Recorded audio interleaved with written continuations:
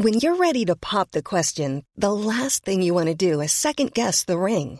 At BlueNile.com, you can design a one-of-a-kind ring with the ease and convenience of shopping online. Choose your diamond and setting. When you find the one, you'll get it delivered right to your door. Go to BlueNile.com and use promo code LISTEN to get $50 off your purchase of $500 or more. That's code LISTEN at BlueNile.com for $50 off your purchase. BlueNile.com, code LISTEN. Do you know a student getting ready to go to college? Or are you looking at going back to school yourself? The Woodward Hines Education Foundation and the Get to College program help more Mississippians get to and through college to get certificates and degrees that lead to meaningful employment. They offer free college planning advice, including hands-on FAFSA completion assistance through in-person or virtual appointments. Visit gettocollege.org to learn more.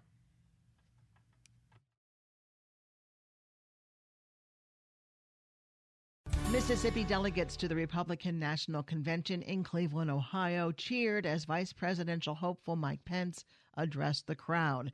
The Indiana governor officially accepted the running mate slot from Donald Trump and from the delegates last night. Pence's speech followed a tumultuous moment when Texas Senator Ted Cruz spoke without endorsing Trump, causing many in the crowd to boo him as he wrapped up his address.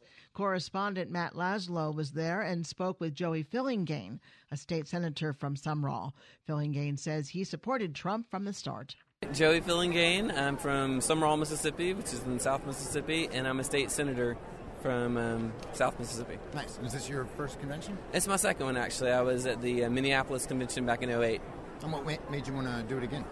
Well, I was excited about Donald Trump, actually, and about how important this election is. And were you initially all for Trump? Yeah, I was.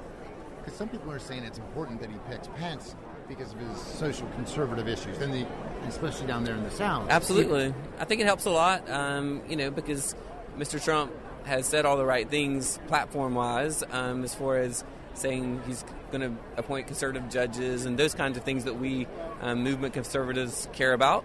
But anytime you have an important decision this early on, like the VP pick, I think it just solidifies those of us who already believed in him and maybe helps pick up some of the folks that maybe were a little concerned about some of his past viewpoints on certain social issues. Do you think Pence, because they don't really know each other, so I guess they'll get to know each other on the planes and stuff. Sure. But it seems like Trump doesn't really have strong Christian or social conservative advisors and people around him.